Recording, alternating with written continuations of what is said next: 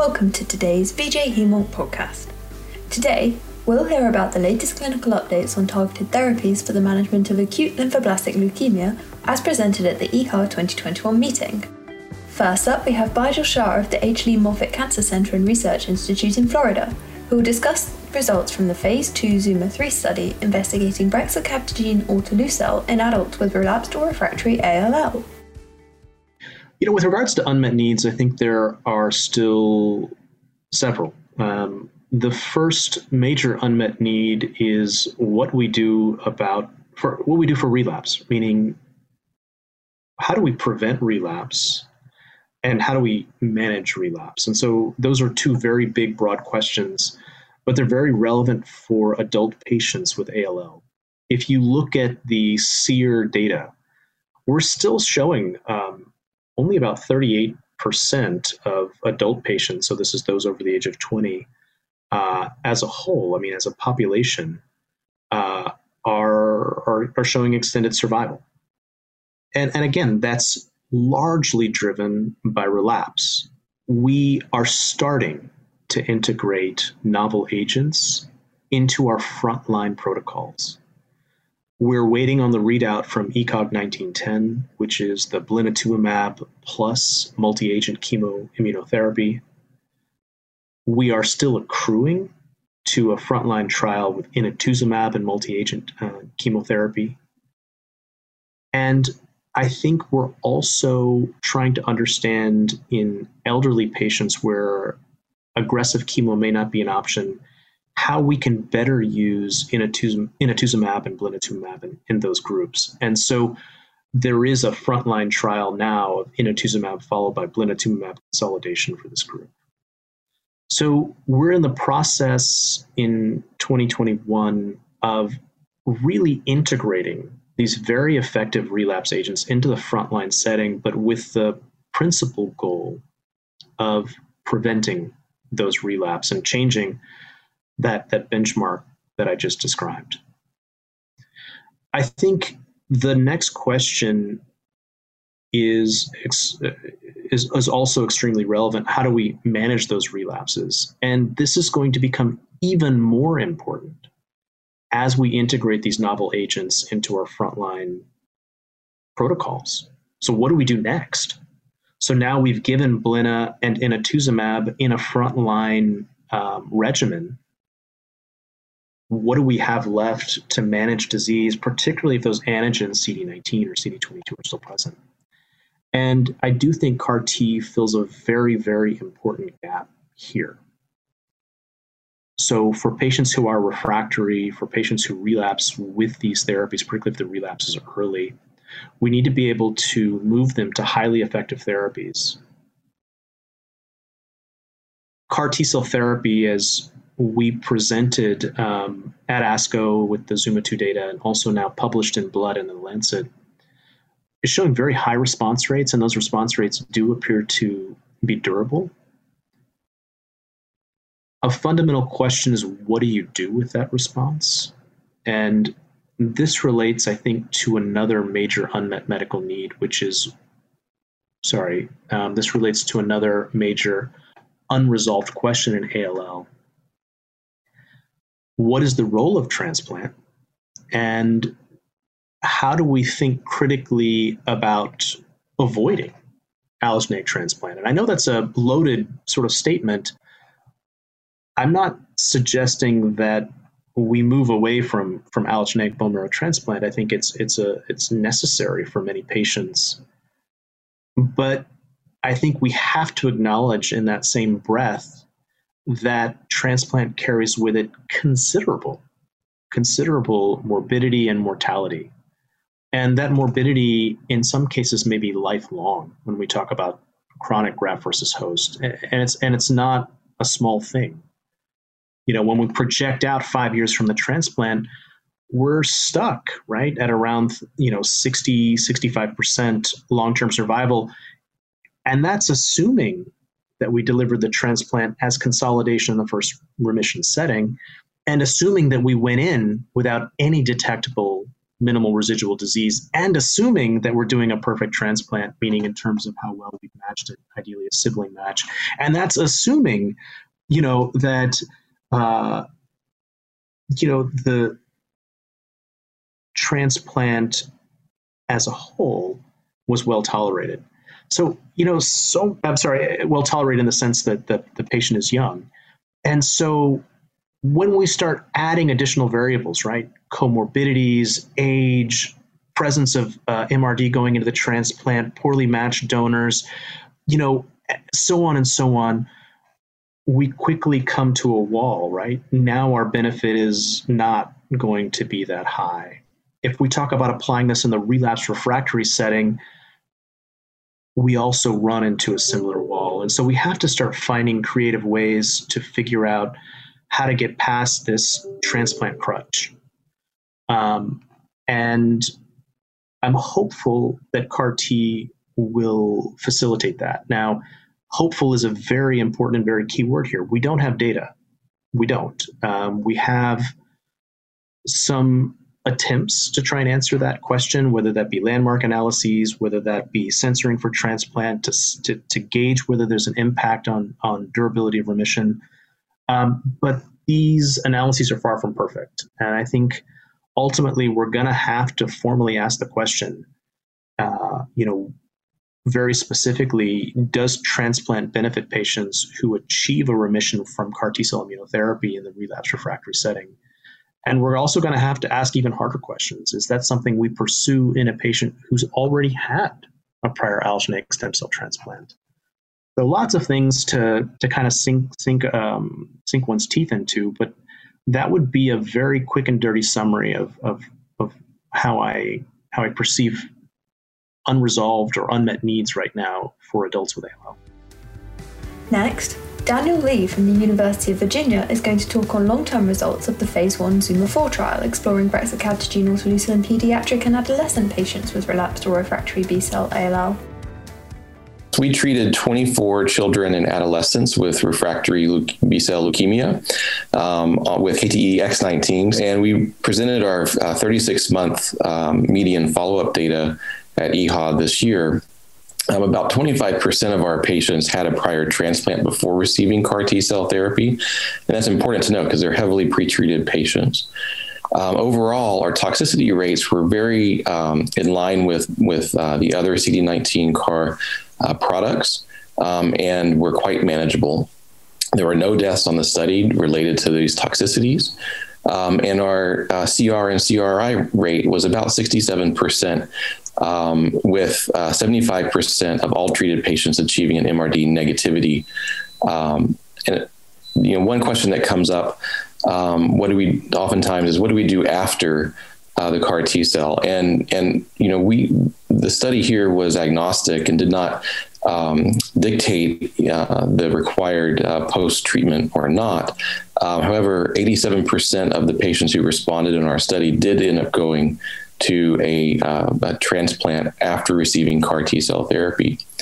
Importantly, the take-home here is that not only is KTE-X19 a safe product for highly relapsed and refractory children and adolescents with leukemia, but the median overall survival at the recommended phase 2 dose of 1 million CAR T cells per kilogram was not reached, with about 87% of the patients alive at 24 months that were treated at the recommended phase 2 dose. So I think that this data is really exciting and is consistent with a lot of the other CD19 CAR data that is out there. The advantages here, aside from the great long-term follow-up, is that the products were delivered to the patients on an average of 17 days from the time that they were apheresed. So they were delivered to the site an average of 17 days from the time that they were collected. And that's really quite rapid and of incredible importance for this patient population with highly refractory disease. So currently, KTE-X19 ZUMA-4 study is enrolling in the phase 2. And we actually have expanded enrollment to include those with Burkitt's leukemia lymphoma, as well as B-cell non-Hodgkin's lymphomas. Now we're going to hear from Nicholas Short of the MD Anderson Cancer Center in Texas, and he's going to give an update on the results of a phase 2 trial investigating the use of blinatumomab plus ponatinib for the treatment of Philadelphia chromosome-positive ALL. Yeah, so this is a study evaluating a chemotherapy-free regimen of blinatumomab in combination with ponatinib in patients with Ph-positive ALL. And so we are enrolling any adult patient with either newly diagnosed or relapsed refractory ALL. There's a lot of interest in these chemotherapy-free regimens in this disease. Obviously, ponatinib is a very potent TKI. Blinatumomab is very effective in the relapsed refractory setting.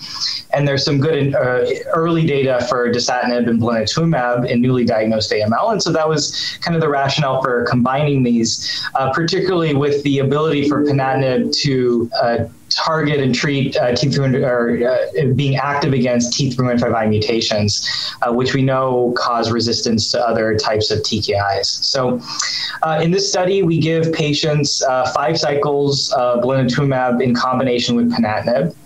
The ponatinib is initially started at 30 milligrams daily and then decreased to 15 milligrams once patients achieve a complete molecular response. Those are given in combination again for the 5 cycles, and then patients receive 5 years of ponatinib maintenance at 15 milligrams daily. They also receive 12 doses of intrathecal chemotherapy.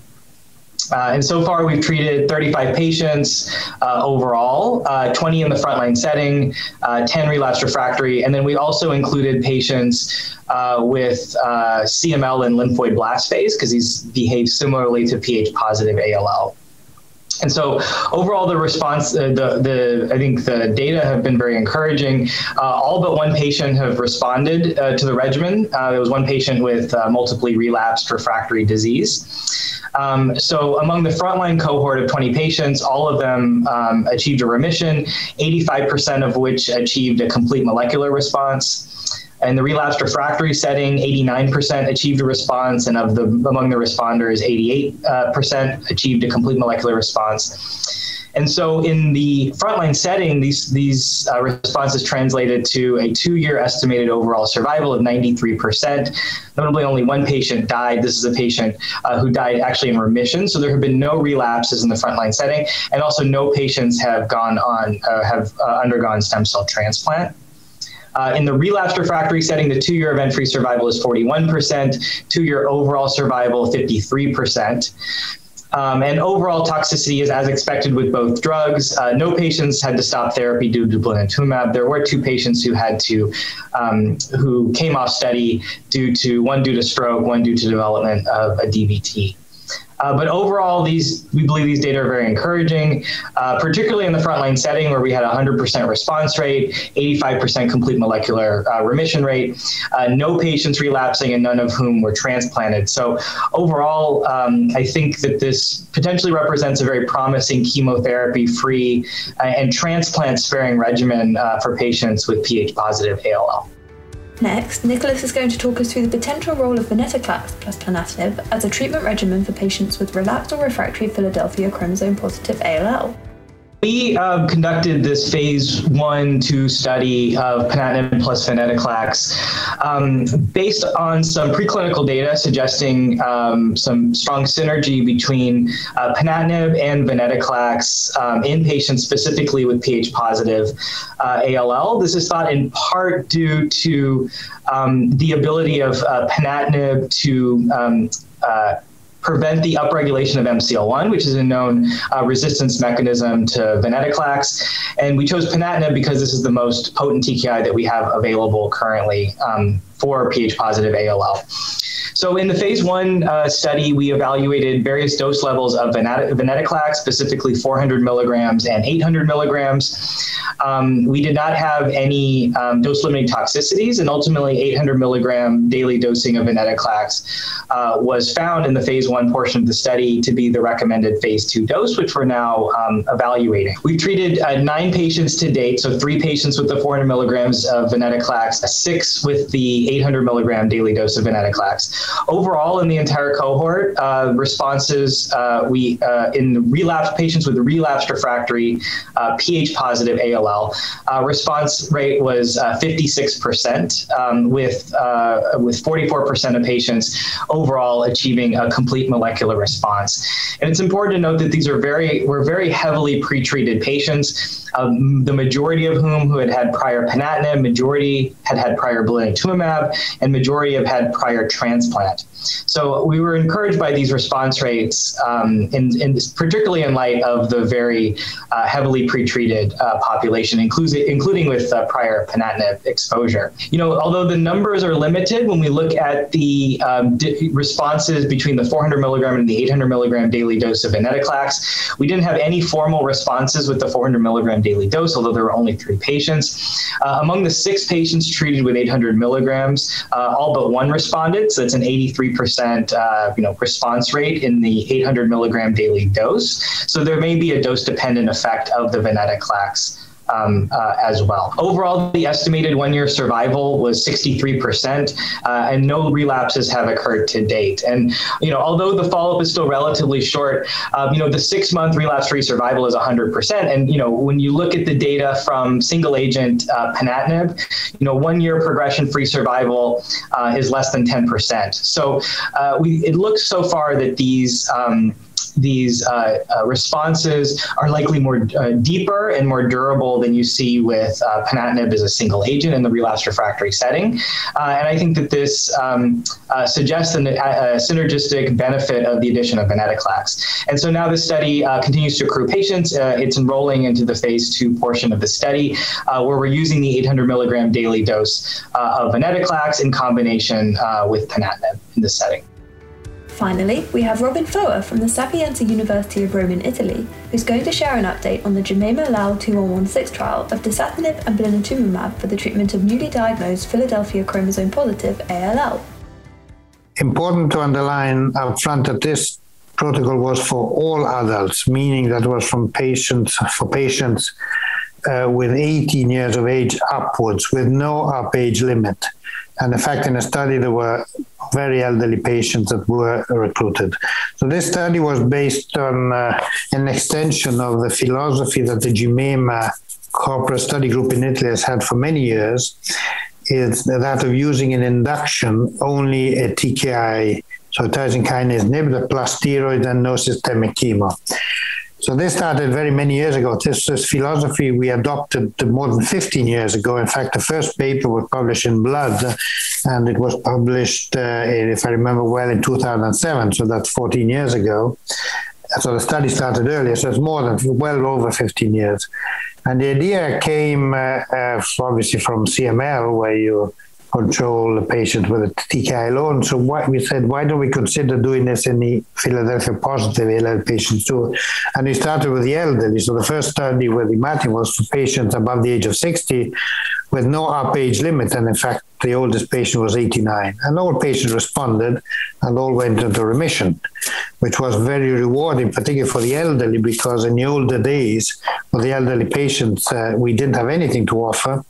Many even got only palliative treatment because there was very little to offer. So that was the start of a long story, and we went on over the years using second-generation inhibitors, namely dasatinib, then we went to ponatinib. So a number of studies, and they're more or less all published. So this last study, which is the ALBA protocol, we added a further important step, which is the consolidation. So it's induction with dasatinib and steroids, but then the consolidation is for all patients. Irrespective of response obtained with dasatinib, they all get immunotherapy with a monoclonal antibody, blinatumomab, bispecific. So it's a form of immunotherapy because the antibody, as you know, targets the CD19, which is present on leukemic BALL cells.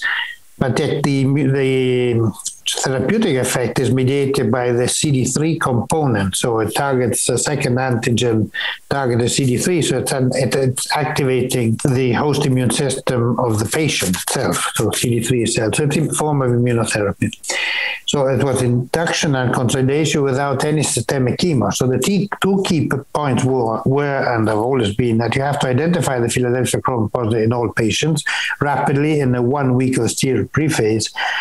And the second is that you have to give CNS prophylaxis. So the only chemotherapy they get is in cerebrospinal fluid. So the data of this study were published in the New England Journal last fall, and it was very rewarding. All patients went into remission, and we obtained, at the primary endpoint, which is after 2 cycles of blinatumomab, we obtained 60% of molecular responses, which increased after more cycles of blina to about 80%. Now, what's happening at DHA is that Sabina Chiaretti has presented the update of our study, and which is, I must say, rather rewarding, because the data continue to look very promising in terms of responses and of molecular responses. And in fact, we have data that are projected at 3 years follow-up with responses which remain very good. And to give you the exact figures, because off by heart I never remember them, but at projection at 3 years we have 80% of overall survival, and the disease-free survival is 71%. So this is extremely good in patients. And I must say that half of the patients so far have only received a TKI, so no chemotherapy and no transplant. Another proportion of patients have gone to transplant. What has emerged again and confirms and extends what we observed in what we report in New England is a rate of molecular responses that is well over 80% and continues to be so over time. The other important point is MRD, key point. This we said, we reported it in the publication, and it continues to be the case over time. Patients obtain a molecular response, virtual negative by quantitative PCR, remain without events, particularly if they don't have additional genetic abnormalities at diagnosis. If you have a Nicaros plus genetic profile at diagnosis, these patients do significantly less well. The update of the curve is 79% of disease-free survival if you don't have any genetic abnormality at diagnosis, 55% if it's Icaros alone, and down to 41% if it's Icaros plus. So the genetic landscape at diagnosis is very important in order to actually define the prognosis of patients. So this is where we stand, and I think it's very important to underline. I should also, one final point is that the study was only stopped at the end of the consolidation. That was a primary endpoint. After that, the patients were free, the centers were free to treat patients as they wanted, and they were collecting all the data. And so far, half of the patients have been transplanted. And what is important is that the transplant-related mortality is low.